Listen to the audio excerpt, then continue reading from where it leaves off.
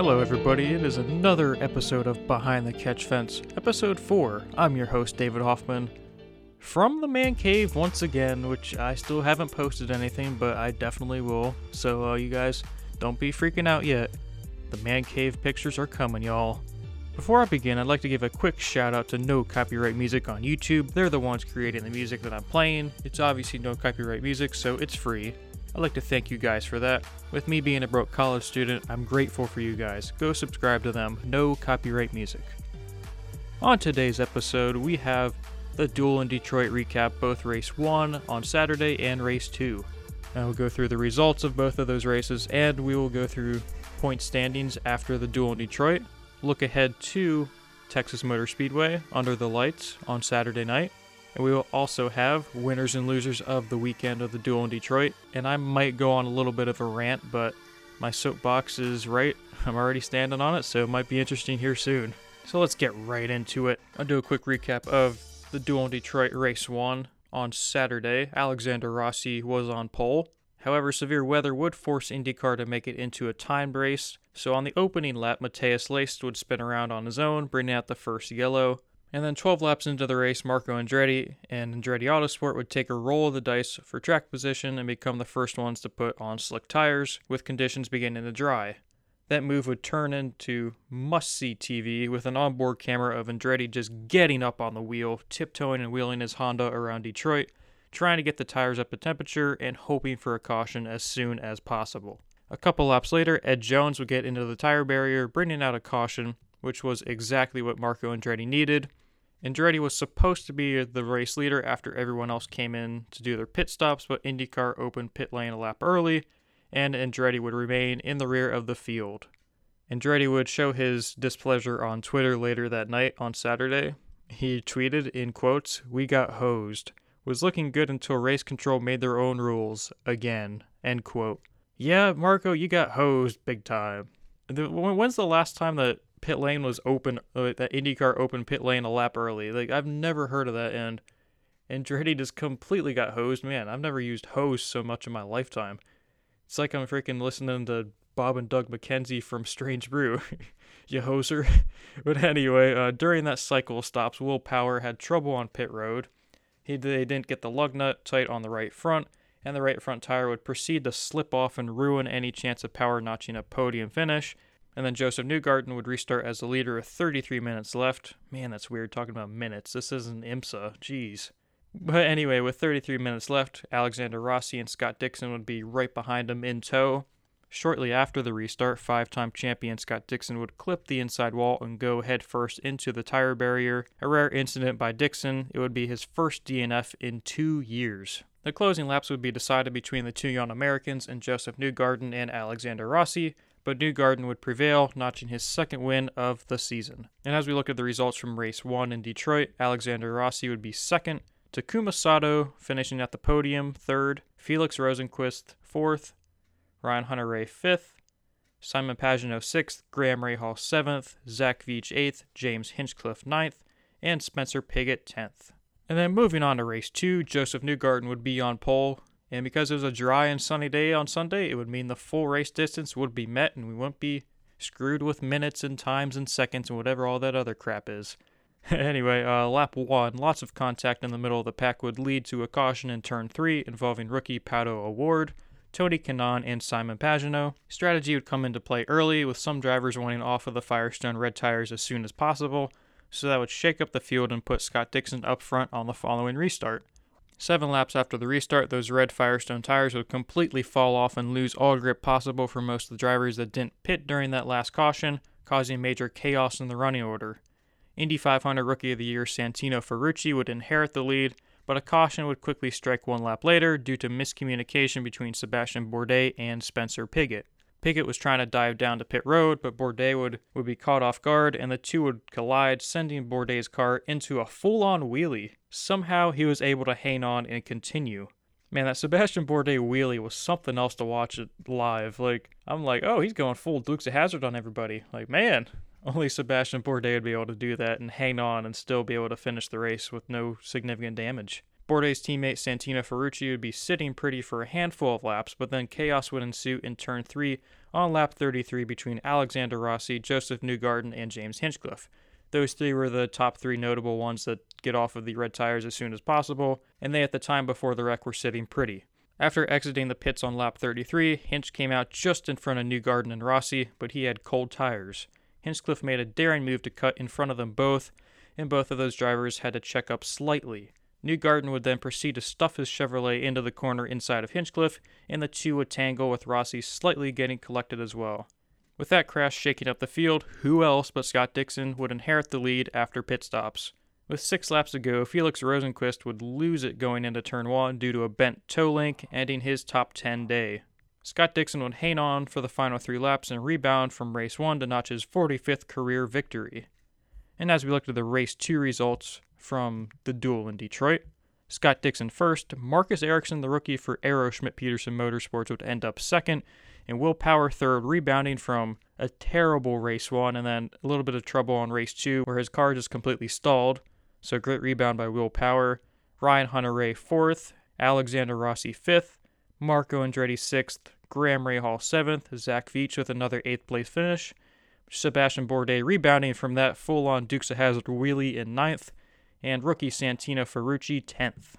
And then as we look at the standings after the duel in Detroit, Joseph Newgarden maintains his points lead with a 15-point advantage over Alexander Rossi, followed by Indy 500 winner Simon Pagenaud, Scott Dixon 4th, Takuma Sato 5th, Will Power 6th in points, Ryan Hunter-Reay 7th, Canadian James Hinchcliffe 8th, Graham Rahal 9th, and two-wheelie man Sebastian Bourdais in 10th. Oh yes, you know what time it is. Now it is time for winners and losers of the weekend. Wah wah wah wah. Yeah, I should probably add in my own sound effect instead of my own voice. That's kind of crappy. But anyway, winner number 3 from the duel in Detroit, Ryan Hunter-Reay. Hunter-Reay to me seems to always be severely underrated. He gets overlooked so often, and I feel a big part of that is because of the rise of fellow American teammate Alexander Rossi. The amount of praise Rossi gets, even though it is well-deserved, is a little bit much sometimes. I feel like it gets overlooked that Hunter-Reay is both a former IndyCar champion and an Indianapolis 500 winner. His epic duel with Helio Castroneves in the 500 in 2014 is one that will go down as one of the best in IndyCar history. I'm not sure if it's just his quieter, just go about his business personality or what it is, but Ryan Hunter-Reay deserves way more credit. He ran extremely well this weekend with 2 solid top 5 runs. He finds himself solidly 7th in points. Winner number 2, Graham Rahal. With his 7th place finish in race 1, Rahal had momentum going into Sunday. However, a gearbox failure in qualifying put him back dead last on the starting grid. Fortunately for Rahal, his Rahal Letterman Lanigan team, they were able to fix the gearbox before the race. Rahal would methodically work his way through the field, and with cautions falling his way, as well as fellow competitors crashing out, he was able to drive his way up to 7th. It gives Rahal and the team a great boost of confidence going into Texas, where Graham always seems to thrive and flex his muscles on the 1.5-mile oval. Ah yes, it is time for our number 1 winner of the week. Man, we gotta start sending out t-shirts or stickers soon. Your number 1 winner of the week for the duel in Detroit is...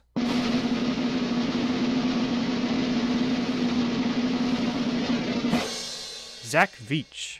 Veach came into the weekend with a bruise on his left fibula from the Indy 500 crash, so if it was bad enough racing with a bruise on your fibula, driving on one of the most physically demanding tracks on the IndyCar circuit would be a challenge.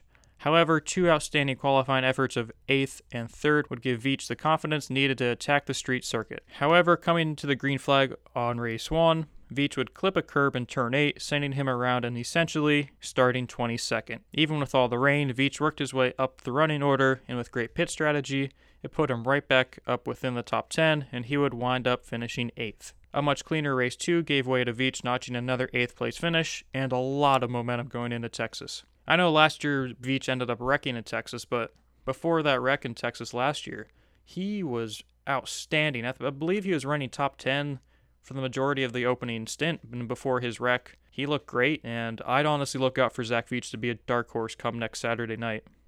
Oh no, it is time for our losers of the duel in Detroit. Man, I don't want to call any of these guys losers. I say this every week. I'm sorry. I'm repetitive, but it's fine. Anyway, loser number 3 of the week is Tony Kanaan. Kanaan and AJ Foyt Racing struggles continued this weekend. Lack of speed and lack of resources continue to plague the entire team. During an interview before qualifying for race 2 began, Kanaan basically said the team has done everything they possibly could do, but the car felt like it was just on skates.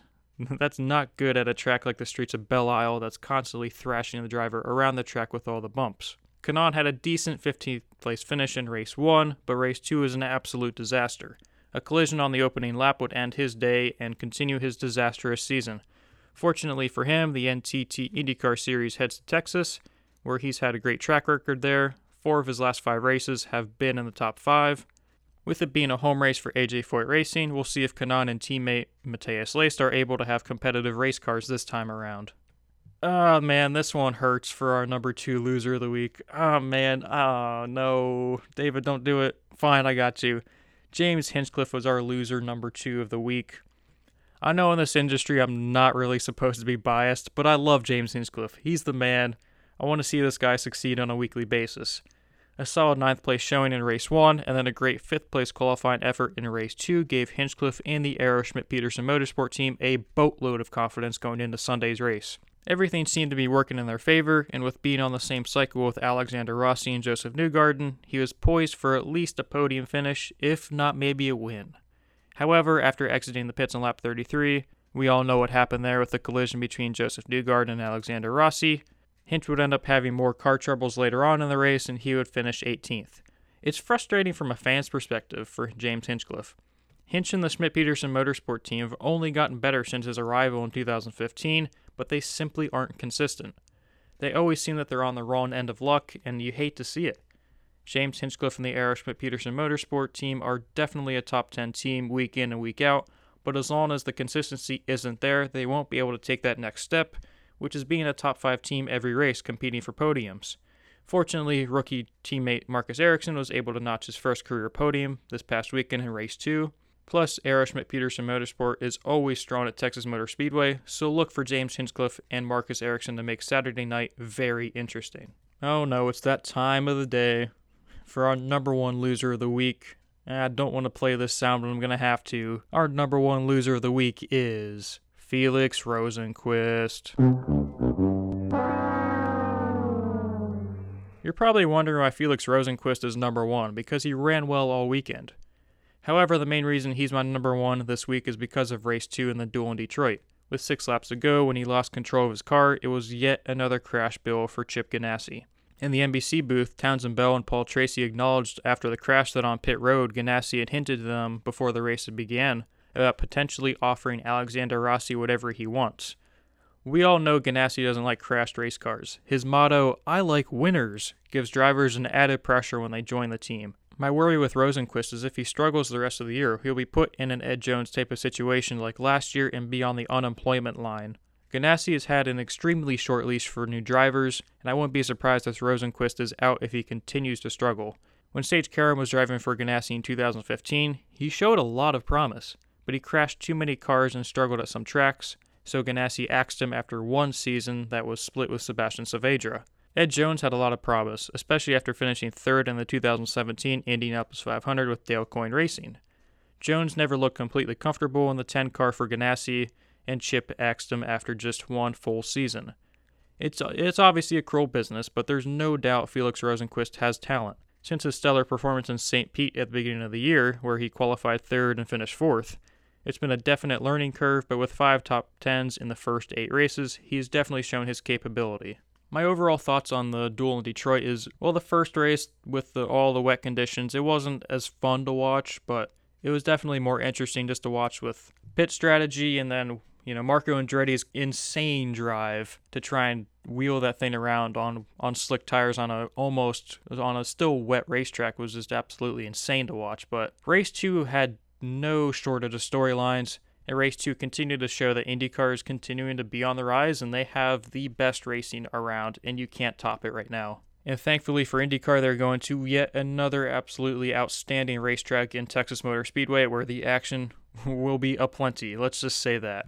Oh boy, you guys want to know what time it is next? It is time for Shut Your Fuel Cell. dumbest Twitter comments of the week.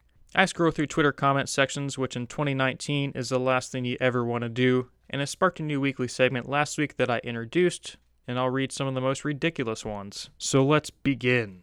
By now you guys know I used to be a huge NASCAR fan, and definitely not a big NASCAR fan as of lately, but Joe Gibbs Racing driver Kyle Busch had this to say on Saturday in response to the potential of maybe running both the NASCAR Cup Series and the IndyCar Series at Pocono on the same weekend. This is what Kyle Busch had to say, in quote, "There's no race on the IndyCar circuit that's worth running besides the Indy 500, end quote." Come on, Kyle Busch, man. I have a little bit of beef with Kyle Busch. I always have. He's always just been that jerk, and there's so many adjectives I'd like to say about him, but I won't on this podcast because I go to Liberty, and you can't really say anything, and it's against the Liberty way. So if you haven't heard that, you have now. Can't say anything demeaning to Kyle Busch, but what does Kyle Busch know? He's never driven an IndyCar. And I feel like for Kyle Busch, that's just another thing that NASCAR is kind of shoving out there, that they're trying to knock down IndyCar as much as they can, especially this during the Indy 500 when Dale Jr. was there.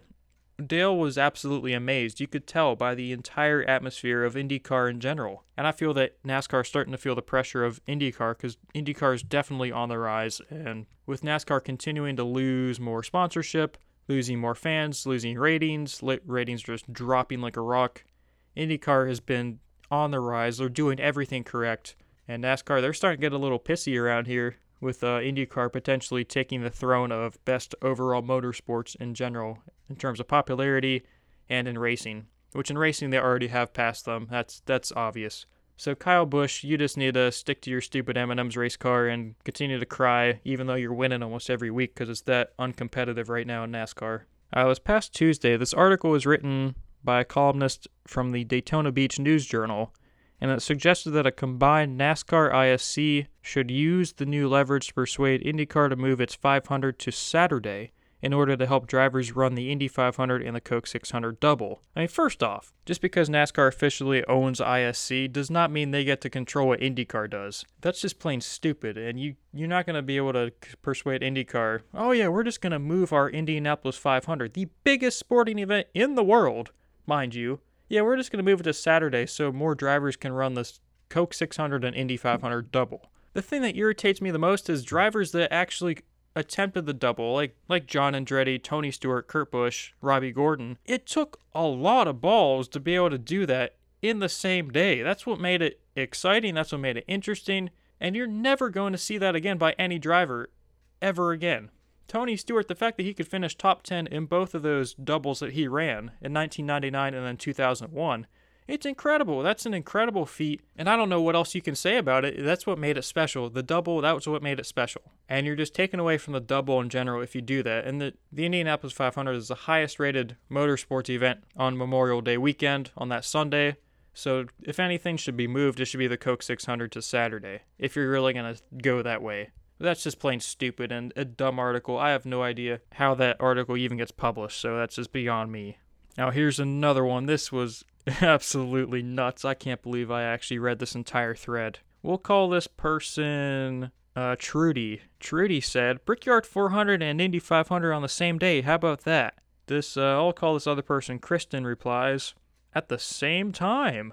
And then Trudy replies, I'd watch the hell out of that. And Kristen's like, there's just two different races going on, and the NASCAR drivers and IndyCar drivers just try not to interrupt each other. Somebody else, I'll just call him Patrick. I could get behind this. NASCAR pits on the back. How about that? Really, we already have a series that's, dedicated to having the different classes. That's IMSA, and IMSA does a great job with that. That's just not possible to run IndyCar and NASCAR on the same exact racetrack. It's an accident waiting to happen, especially with IndyCar going boatloads faster than NASCAR, and that's only going to cause chaos, and it's just an absolutely terrible idea by that random commenter, Trudy. So, Trudy, shut your fuel cell. And with that, it's time for a little bit of a news section for IndyCar this week.